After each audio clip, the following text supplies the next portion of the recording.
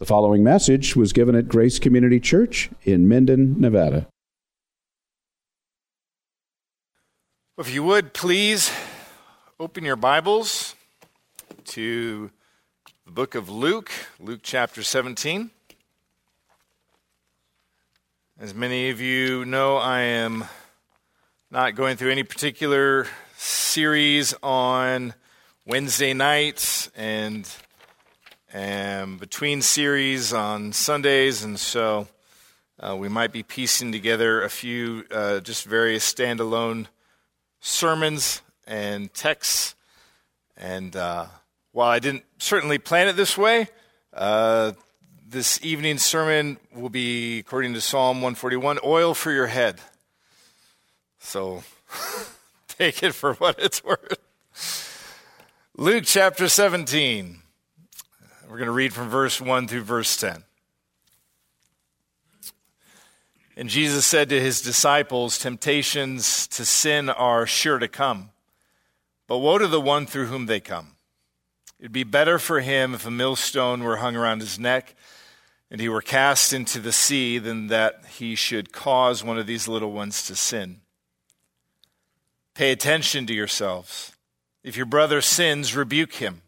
And if he repents, forgive him. And if he sins against you 7 times in the day and turns to you 7 times, saying, 'I repent,' you must forgive him." The apostle said to the Lord, "Increase our faith."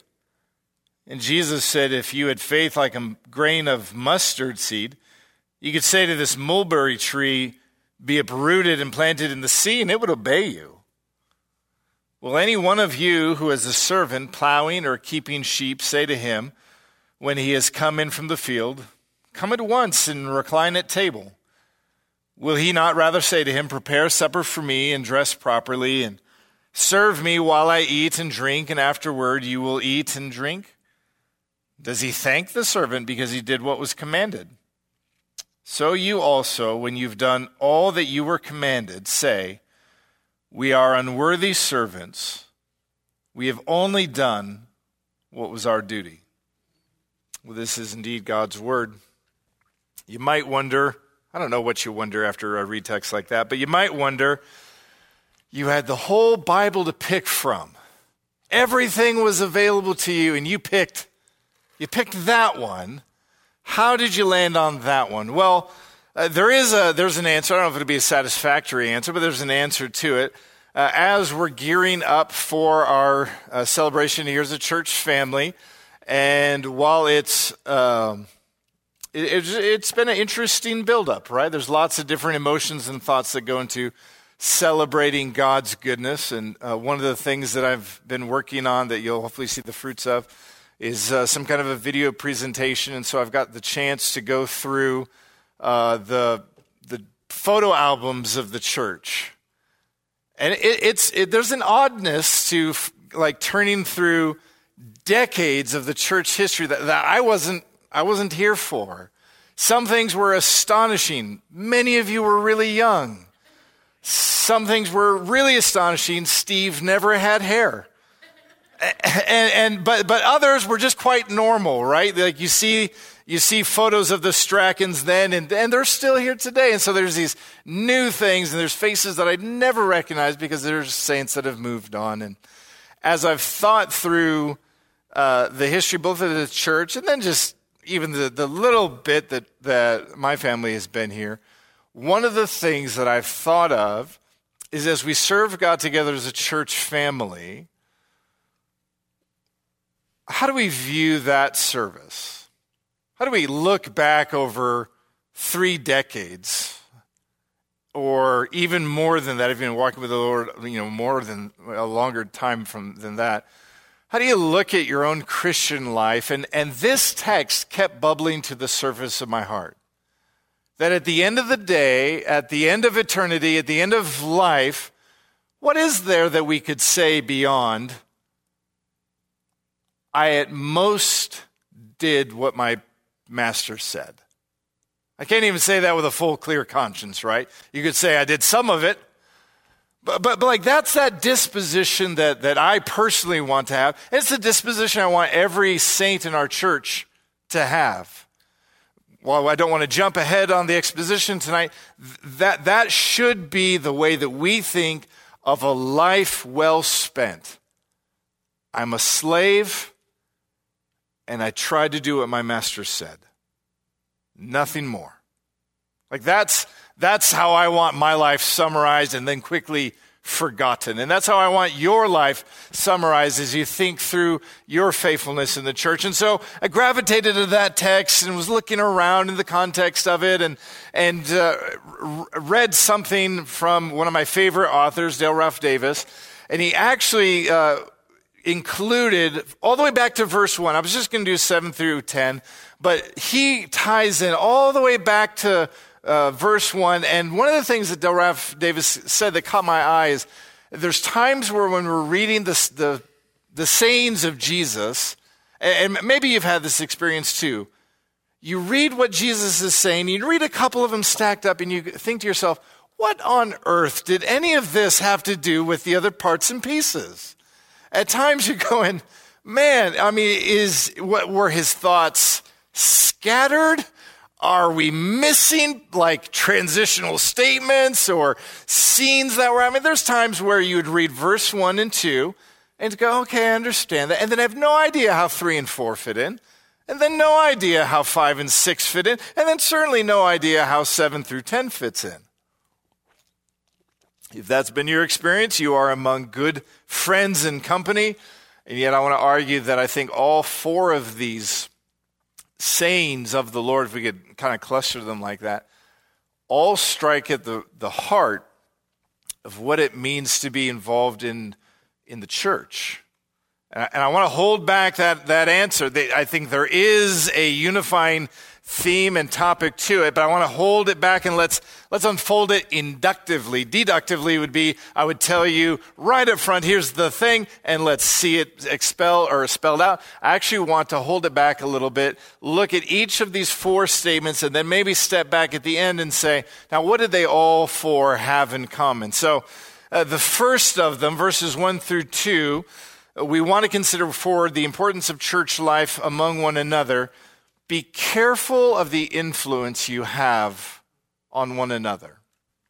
Be careful of the influence that you have on one another. Verse 1 opens up the Lord addressing his disciples, and while it may have had a very immediate context to Jesus with those 12 in that particular place, this is no less important or applicable to you today. Jesus still says in his word to his disciples this very thing.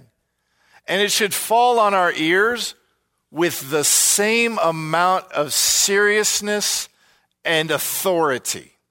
It's not like we're eavesdropping on a conversation like, oh, I'm glad Jesus is telling Peter, hey, do this. Like, no, Jesus says to you here in this cow field in the middle of Nevada tonight, these very words: temptations are sure to come. Now, if you've spent any time at all in the Church of Jesus Christ and seeking to follow Christ faithfully, you know the sober reality to which that speaks, don't you? You know that of the few certain things, like there are some things that are uncertain in this life. There are other things that are really certain. Taxes, want them or not, you can count on them. They're going to show up. Uncle Sam will put his hand in your wallet. Well, this is a happy place. Let's not talk about that. So there are some things that are just dependable. They shouldn't surprise us. They shouldn't catch us off guard. They shouldn't knock us back on our heels in life. And among those things, actually, it would have to do with temptations. Don't be surprised when temptations come in this life. Don't be shocked. Like, I gave my life to Christ.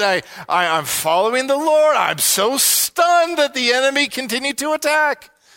Don't be. You live in an active war zone. And the fight didn't stop when you became a Christian. It began. We were at great peace with the world when we were outside of Christ. And now that we are in Christ, we now, Romans chapter 5, verse 1, we have wondrous peace with God and are at active war with the world.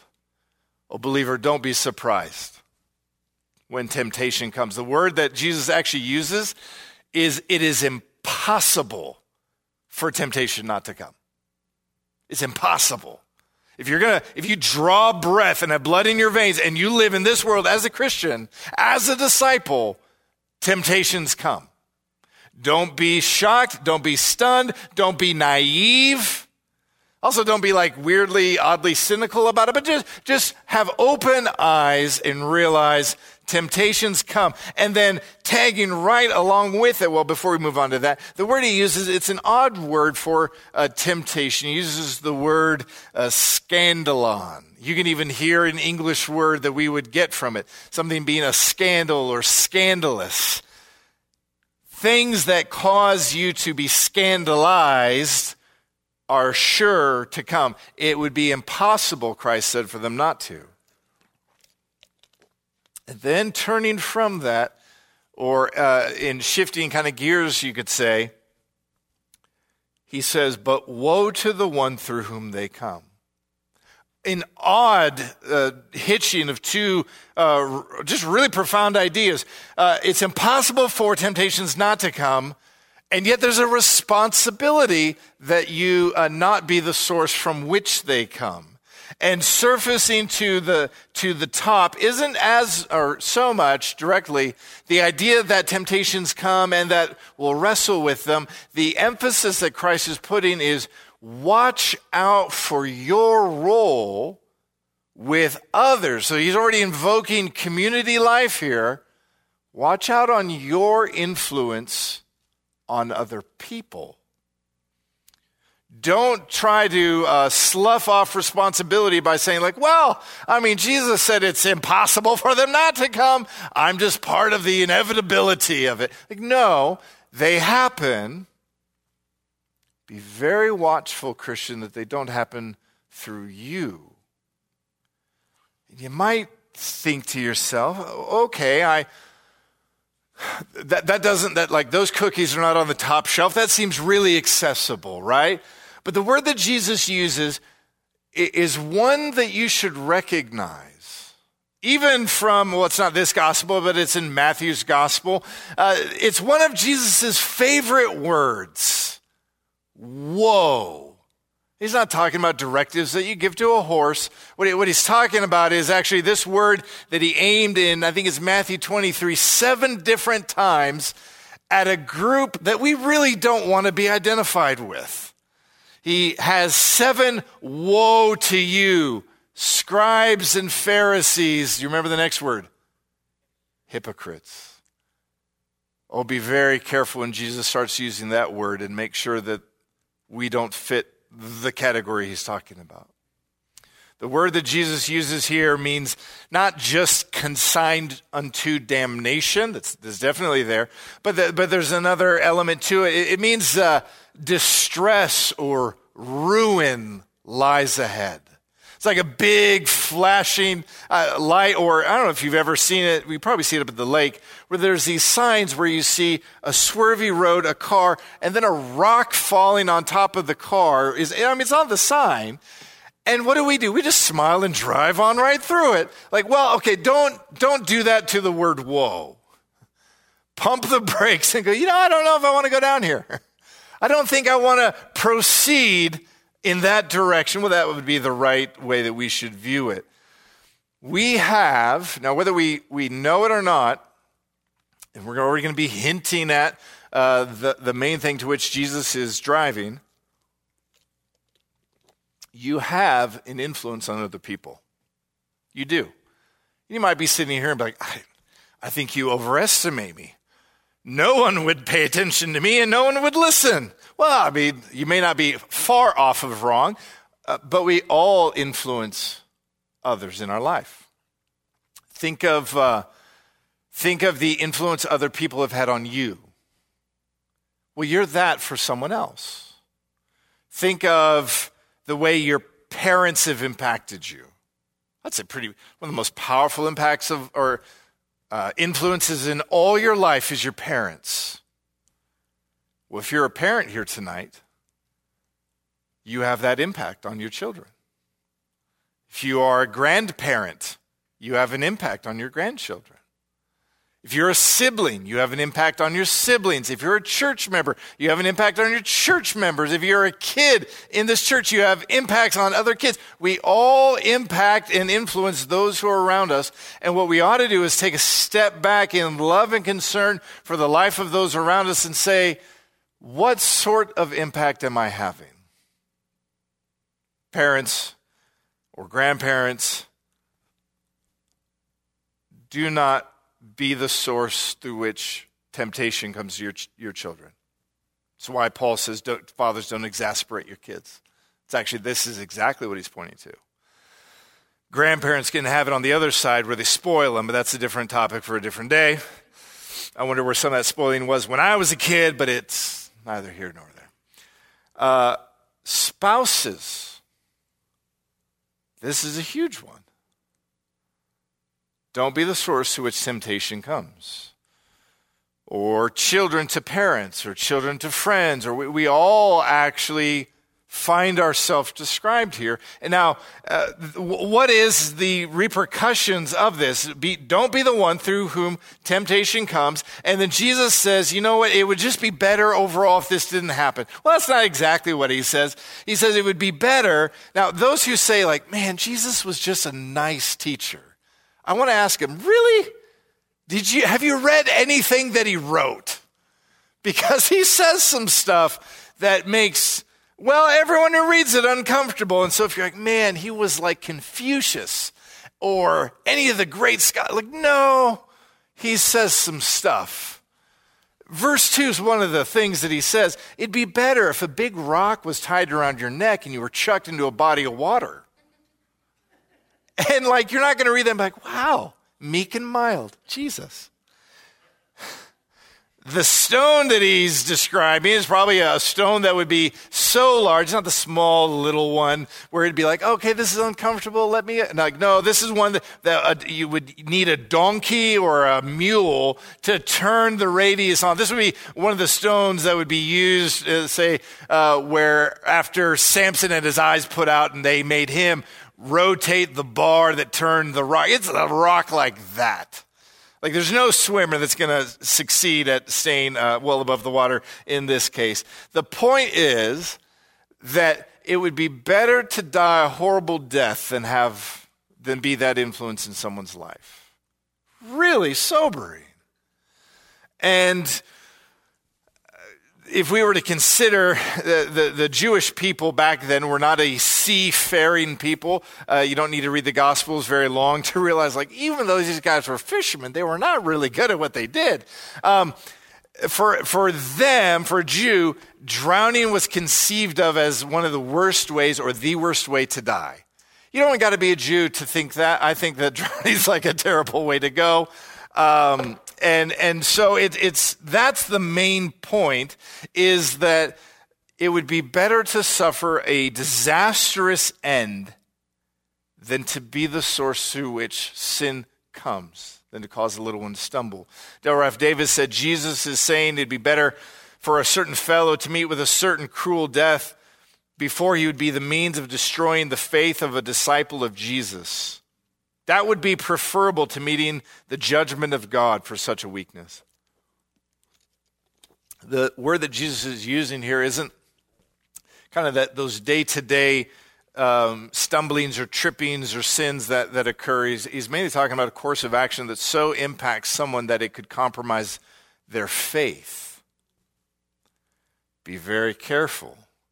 And sometimes oftentimes, and again, the psalm that I picked tonight, even though I didn't plan it this way, really is applicable. Set a guard over my mouth.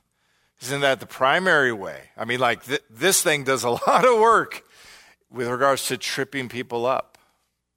If you talk to people who were at one point identifying as a Christian and then later aren't, it often is things said to them that led them down that road. Really a really, and Jesus like moves on. He ends with that, like, yeah, better to drown to death than to be that.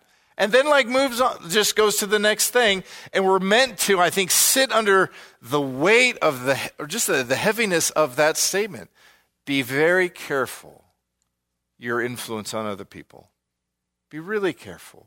Especially, not exclusively, but especially on those who are younger in the faith. Be really careful.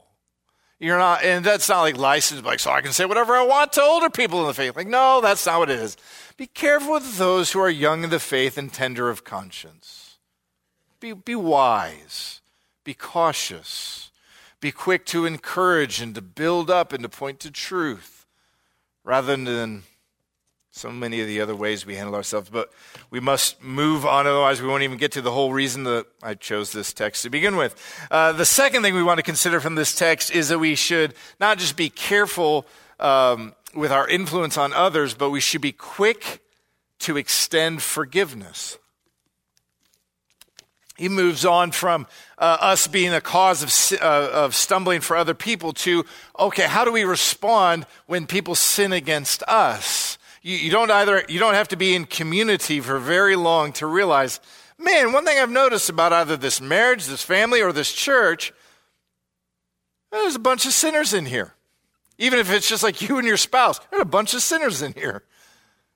And what do sinners, do to one another?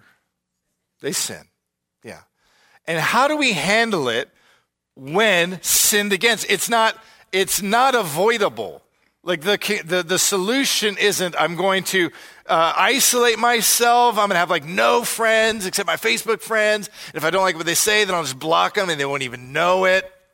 They'll still show up as my friend, but I won't have to see their annoying content. Like, no, that's not the way we live real life. Real life was made to be lived in community with other people. And there's lots of reasons for it. One of them is the most un-American of them all. We need one another. As Americans, we don't like that. We like to say I'm willing to submit. Like, no, you need one another. And the first thing, I think this is fascinating to get our perspective of life from these words from the Lord Jesus Christ. The first thing that he says in the context of people sinning against you, look at it in verse 3. Pay attention to yourself. Wow, I think that's profound. Do you know what the first thing that we do when we're sinned against is? Yeah, but they. What does Jesus say? First thing. Yeah, but you. He draws the attention. It's not a self-centered way of drawing attention. He says quite literally, watch your own heart in this. I'm going to argue that maybe the easiest occasion for us to sin and to justify it in our minds is when we're sinned against. Because we recognize the thing that happened to us or was said to us or wasn't said to us or wasn't done to us or however we figure it out, the thing that did or didn't happen that was wrong, and we're right there. And we know we're right there. And it's so easy for in our own minds to then use that to leverage our consciences into approving of a course of action, a set of words that we know deep down is not right. You can see this with spouses all the time. Yeah, but they use that as an excuse for the sin that they're about to express. So the first thing Jesus mentioned is watch out for yourself. If we would, I know this might not be the first thing or the foremost thing that we would think of with regards to handling when we're sinned against, watch your own heart. Watch your own heart in this. And when we're sinned against, it's so easy for our eyes to be just fixated on the one who has sinned against us. And it's so hard to actually focus on the way our hearts are responding. And notice what he says in verse 3, moving on. He says, if a brother sins, I love how quickly he moves on from that. If a brother sins, rebuke him. That might not be the thing that we expected, but it's where Jesus goes. So what happens when we are sinned against? Do away with all the excuse making, do away with all the pointing of fingers, and watch out for the deadly disease of the yeah buts. The yeah buts is a terrible disease. Hard to shake, chronic if not treated. Rather than looking out at others and trying to explain things away, considering my own heart in the matter. Doesn't discount what happened, doesn't ignore it, doesn't dismiss it, doesn't explain it away. The focus comes in on how am I going to respond. Now, Jesus' command in this, and it is a command, it is an imperative, if your brother should sin against you, and he will, how do I respond to that? Well, the response is, well, rebuke him. And you might say, like, whoa, okay. Well, I'm sure you figured this out by now. Different preachers have different patterns in the way that they explain things. I'm sure that I could start a sentence that is common to Pastor Brian, and you could even finish it. I'm sure that even with me, you've gone like, oddly enough, I feel like I know how this guy goes. Guess how many ditches there are? I use 2 ditches all the time. I don't know if you've noticed that. Maybe you haven't. There's 2 ditches with regards to the command to rebuke. The first is, I love rebuking. This is my life verse. This gives me all the go-ahead and green light I need to just rip into people. If that's you, that's not what Jesus is saying. Jesus is not saying, let loose the sharp tongue of truth around those in your life, and maybe it'll beat them into submission. Like that's not what he's saying. The other one, this is the ditch I like. We all like them and different, but depending on what relationship, we drive from ditch to ditch. The second one is, I don't want to rebuke people at all. I'd rather die than rebuke. In fact, so we either like internalize it and it eats us alive. That's one really delightful way to handle it. Or the other one is we give out all of these prayer requests to other people in our life. You know what I mean. And instead of talking to the one person that did it so that they could repent, we talk to everyone else about it. And we have all the language to dress it up. Like, I was just sharing my heart in a gossiping fashion. We don't usually say that last part, but we either love rebuke, and I've had those friends, or we hate it and shy away from it and just internalize it, or we talk to everyone else but that one person. Both of those are wrong. And I get the temptation for, well, at least the one, and I can conceptually understand the other. Jesus' command, again, so simple and yet so profound. When someone sins against you, go to them and tell them. It is such a loving thing to do. It's so loving.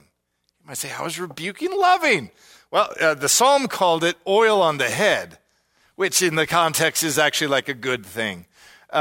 You're giving the person an opportunity to repent. What a kind thing. Don't you, when you're blind to your own sin, want someone to correct in your clear moments? I'm not talking in the heat of battle where like that vein here is sticking out. Not then. In a clear, calm mind. If I'm running headlong into sin with someone else, I would want to know so that I could stop and seek to repair that damage before it was really, really bad. Well, when we rebuke viciously, we repay evil with evil. When we fail to rebuke, we're robbing that person of a chance to repent. That's a really sober thing, especially for me to get my mind and heart wrapped around, right?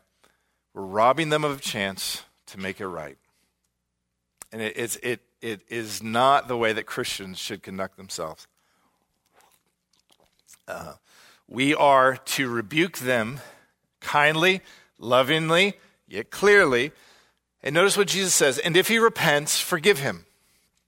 Again, the simplicity and yet just the profundity of the statement, actually forgiving the person who has just sinned against you. And before we get into all the bits and pieces of repenting and forgiving, and if he does it 7 times in a day and repents, what does he say? You must forgive him.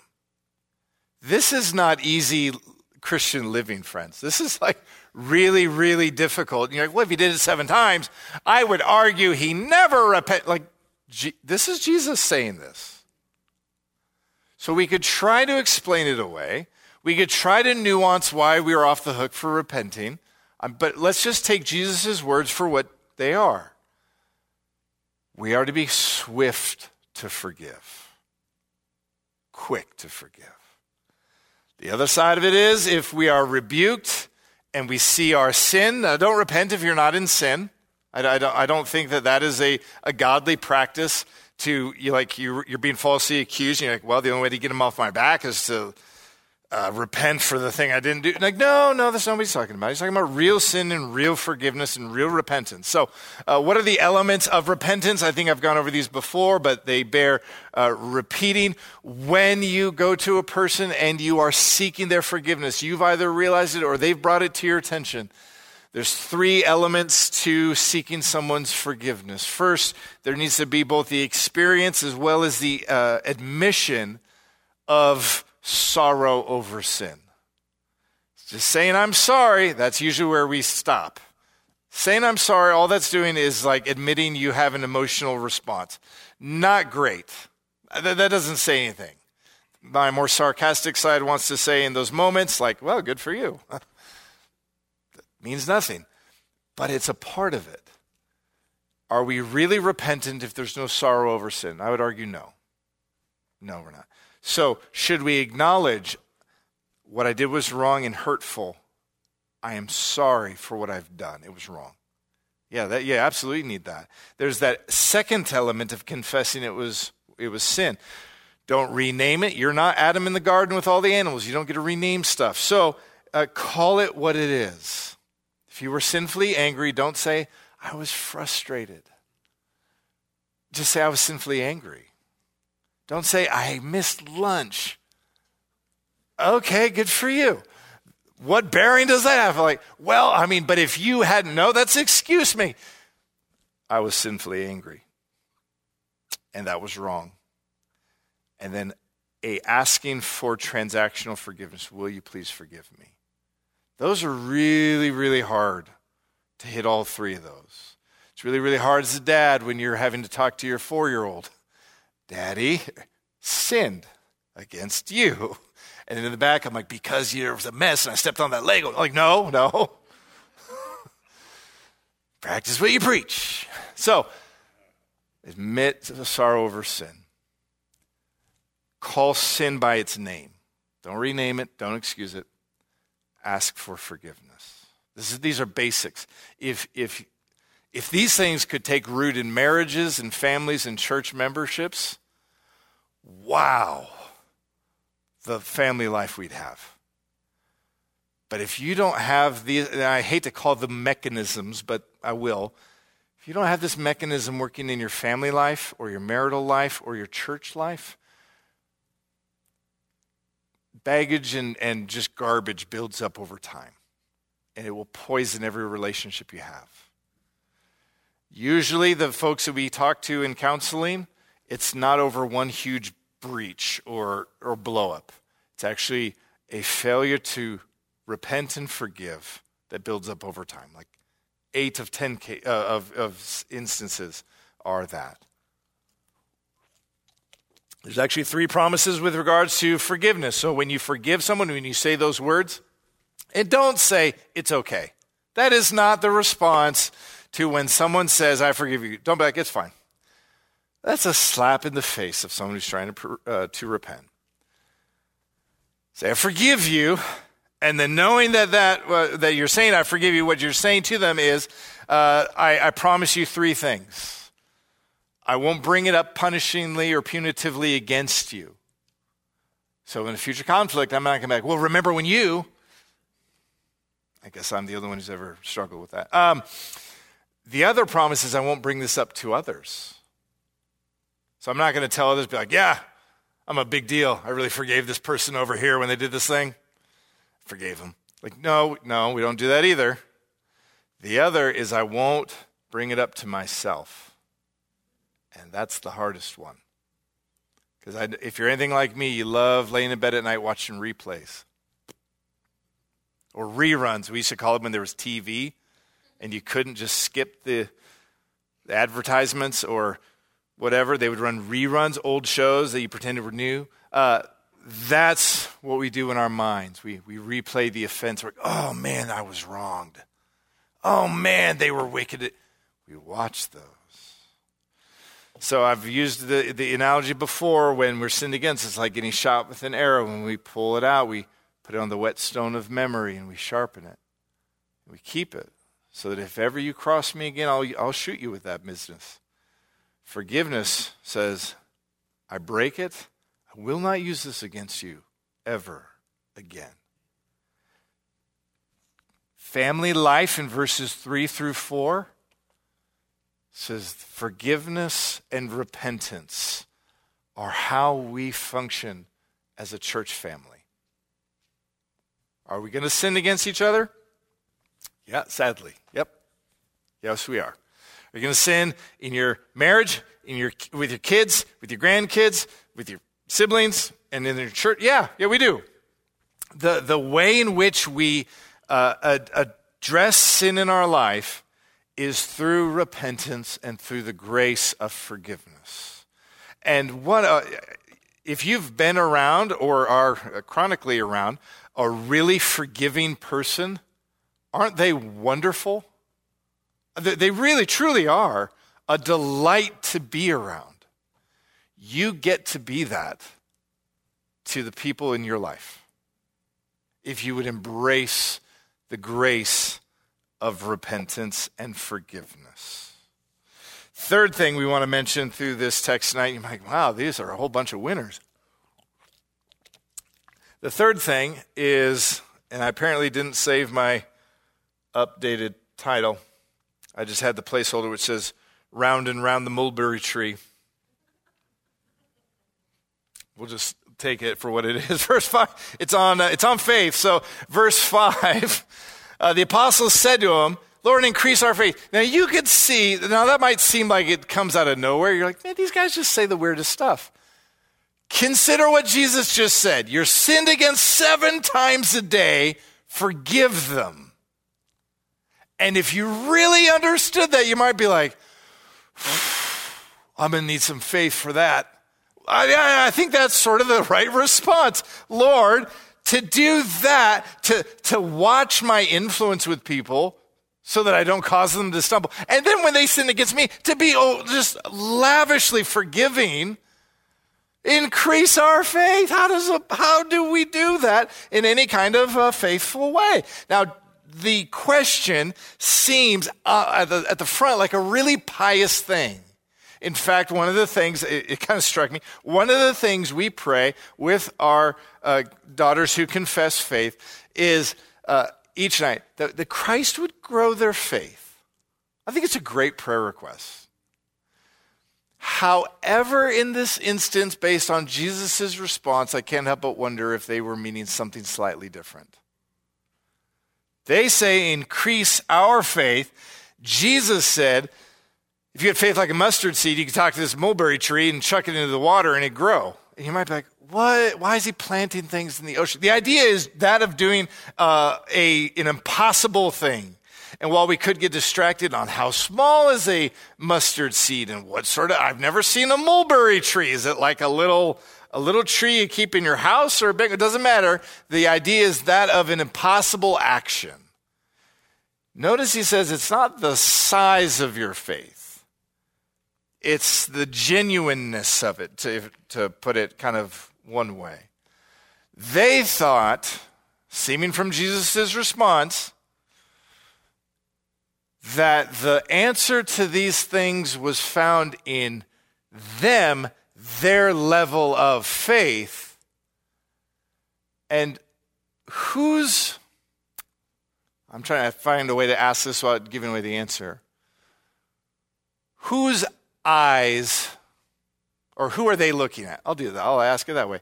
In the question, who are they looking at as far as the answer to their problems? They're looking at their faith, them. Who should they be looking at? Well, they should be looking at the object of their faith, Christ. Isn't that so often the ways in which we fail? We keep looking for these answers in us rather than eyes. And we would rather, and you might be like, well, why would I look at me? I'm terrible. I'm awful. I'm this. I'm this. What word did you just use at the beginning of all of those statements? I, me. And you can see in Jesus' answer, if you would but realize the object to which even a faint little mustard seed faith clings, Christ himself, you would find there a full fountain for all that you need. Our eyes should be lifted off of some sense of self-sufficiency and placed on the Savior. Leon Morris says of this text, Jesus' answer turns them from the thought of a lesson more in faith to that of its genuineness. If there is real faith, then the effects will then follow. It's not so much great faith in God that is required as faith in a great God. What a distinction. What you need to live the kind of life mentioned in verses 1 through 4 isn't so much a great faith in God, but faith in the great God who lavishly blesses his children. One person, I don't know who this individual is. He was quoted by someone else. His name is Sandy McLeod. He says, all this is very well, but in analyzing and scrutinizing your own faith, there's a danger of neglecting the very object of that faith. Was your faith crucified for you? Or were you baptized in the name of your faith? I mean, it's a piercing question. Is it really, with regards to me living my life and driving it forward in ways that are in keeping with verses 1 through 4, does it really come down to me and how great I am? No. It comes down to the faith that can be small, but in whose object is found in the Lord Jesus Christ. Consider, even with regards of forgiving other people, that little mustard seed faith that clinging to Christ realizes, how can I, who've been forgiven as he's forgiven me, withhold that forgiveness from someone else? How can I, the slave who's been forgiven the 10,000 talents, choke a fellow slave over 100 denarii? You see, it doesn't take like this massive amount of faith to do that. It just takes that little bit that is focused on the Savior. Fourth one, and this is where we get to the very, I think, the beating heart of the whole text. Beware of pride. And that will ultimately be the thing that we've been considering throughout this whole section. Verse 7 might seem very unconnected, but if you consider in light of verses 1 through 6, you might see that it flows quite naturally from it. He says, will any of you who has, the ESV says servant, the word he uses is slave, and it would probably be very easy for us to get totally distracted with like, oh, he uses slavery as an example. What a terrible way to get distracted from what the real thing of what Jesus is trying to say here, or is clearly saying. He's giving an analogy. If you have a slave or a servant who's plowing and keeping the sheep, and you say to him when he comes in from the field, he's done with the day's work, you as the master say to them like, come, relax at once and recline at the table. Now, the point is, the thing he's driving at is that what is expected if you're a slave? That when you come home, the master's like, oh, wow. Now, maybe if your slave was a millennial, that is what they would expect. And sadly, I find myself in that grouping of people. But you would think if you have a millennial slave, he would want a participation award, even if the work was terrible, and would want to retire after the first few weeks on the job. However, it doesn't matter if he's a millennial or he's not.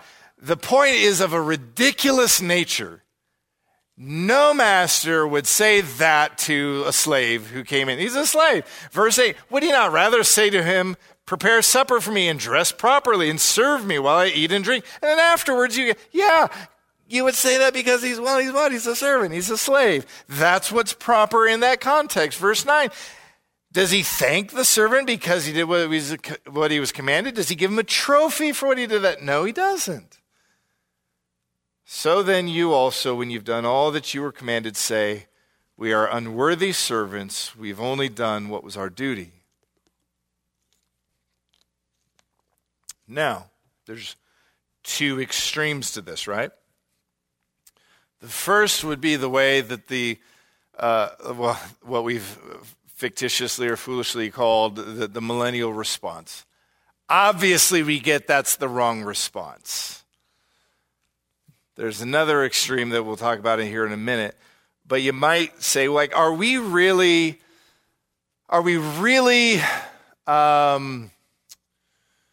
suspect to doing this? Or are we in danger of doing this? Our first knee-jerk reaction would be like, I wouldn't do that. But if you just maybe, this is where we'll meddle a little bit, maybe consider the way we talk. Maybe consider the way we talk about other Christians. Maybe we consider and talk about Christians who don't believe as well as we do, or go to as many church services as we do. Or you could easily create a list of reasons why we think that maybe there'd be cause for the master of the house to say to us when we get to heaven, like, it's actually a really sneaky way. And I'd argue, brothers and sisters, it lies quietly in all of our hearts. It does. I know it lies in mine. To think that because we were conservative, not just Baptist, but Reformed Baptists that got better than a regular old Baptist, and we could just start stacking those things up. And we could even say, Lord, look what I did for 40 years, for 80 years. We could start stacking those things up. Notice the way that Jesus says the response ought to be. Now, this is the really humbling part. While we might not think we're the first element of wanting the participation award, what does he say at verse 10? So you, and I think there's something not even hidden, but just right there in the beginning of verse 10. When you've done, what's the next word? Oh, you should get stuck right there at that word. Can any one of us say with a clear conscience that I could say on that day, Master, I did all that you said? I can't. He says, even if that's what you could say, all you've done is what was your duty. Even the way he says it, it's really, really powerful the way that he says in the Greek. He uses this word for ought, which is a verb.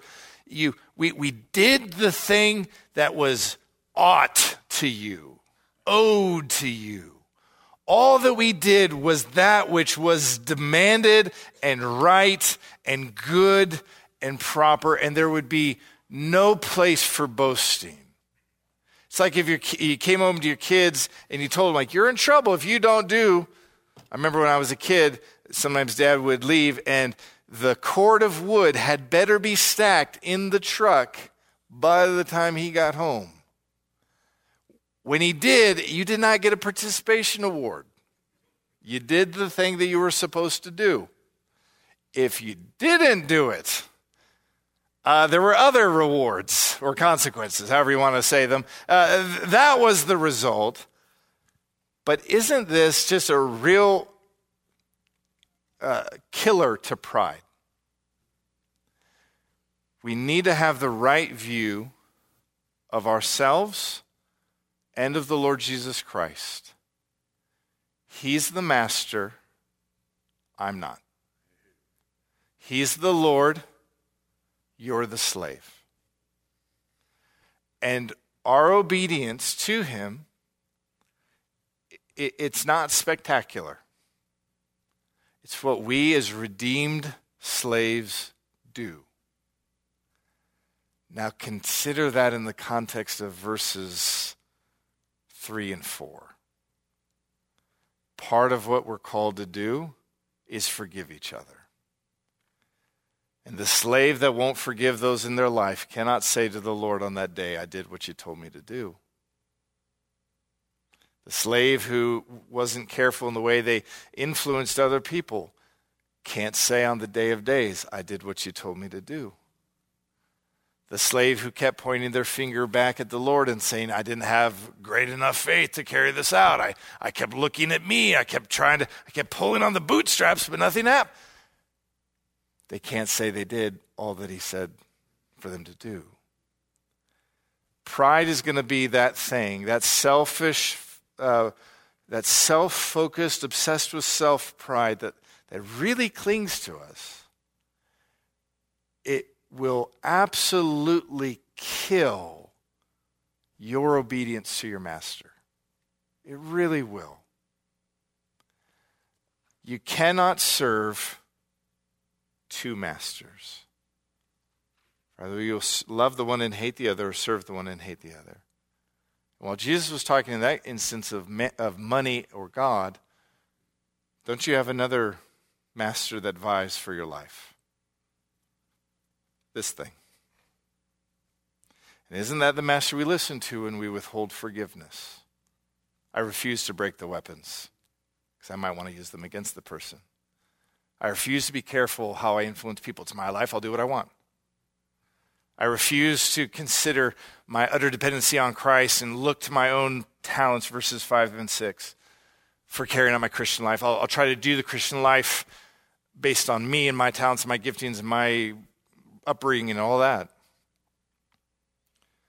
We're slaves who need to look to the Lord and who have this perspective. I obey him in whatever he says. Whether that's forgiving or repenting. Whether that's influencing or being influenced. Whether that's living by faith or trying to like sweat on my brow, figure it out. We want to be able to say at the end of the day to the master who bought us, we sought in all that we had and all that we were to obey you. Can't you just hear the humility in that? That's what should drive the Christian life. So whether you're a young person and just beginning this walk of faith that serves the master,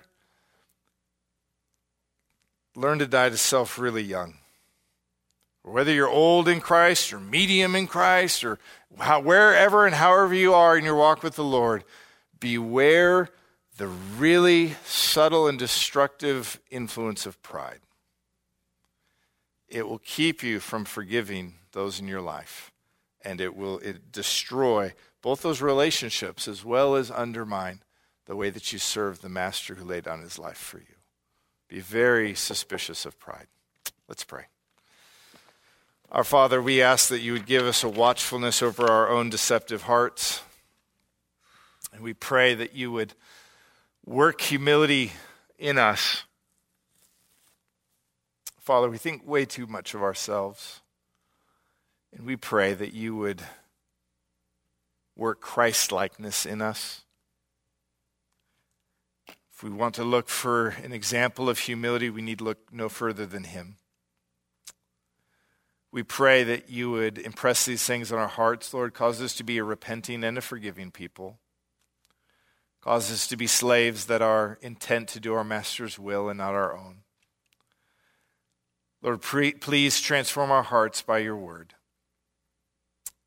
Please check our self-aggrandizing thoughts and realize that serving you in your kingdom is an honor far beyond anything we could ever deserve, let alone should we be proud of the way we conduct ourselves.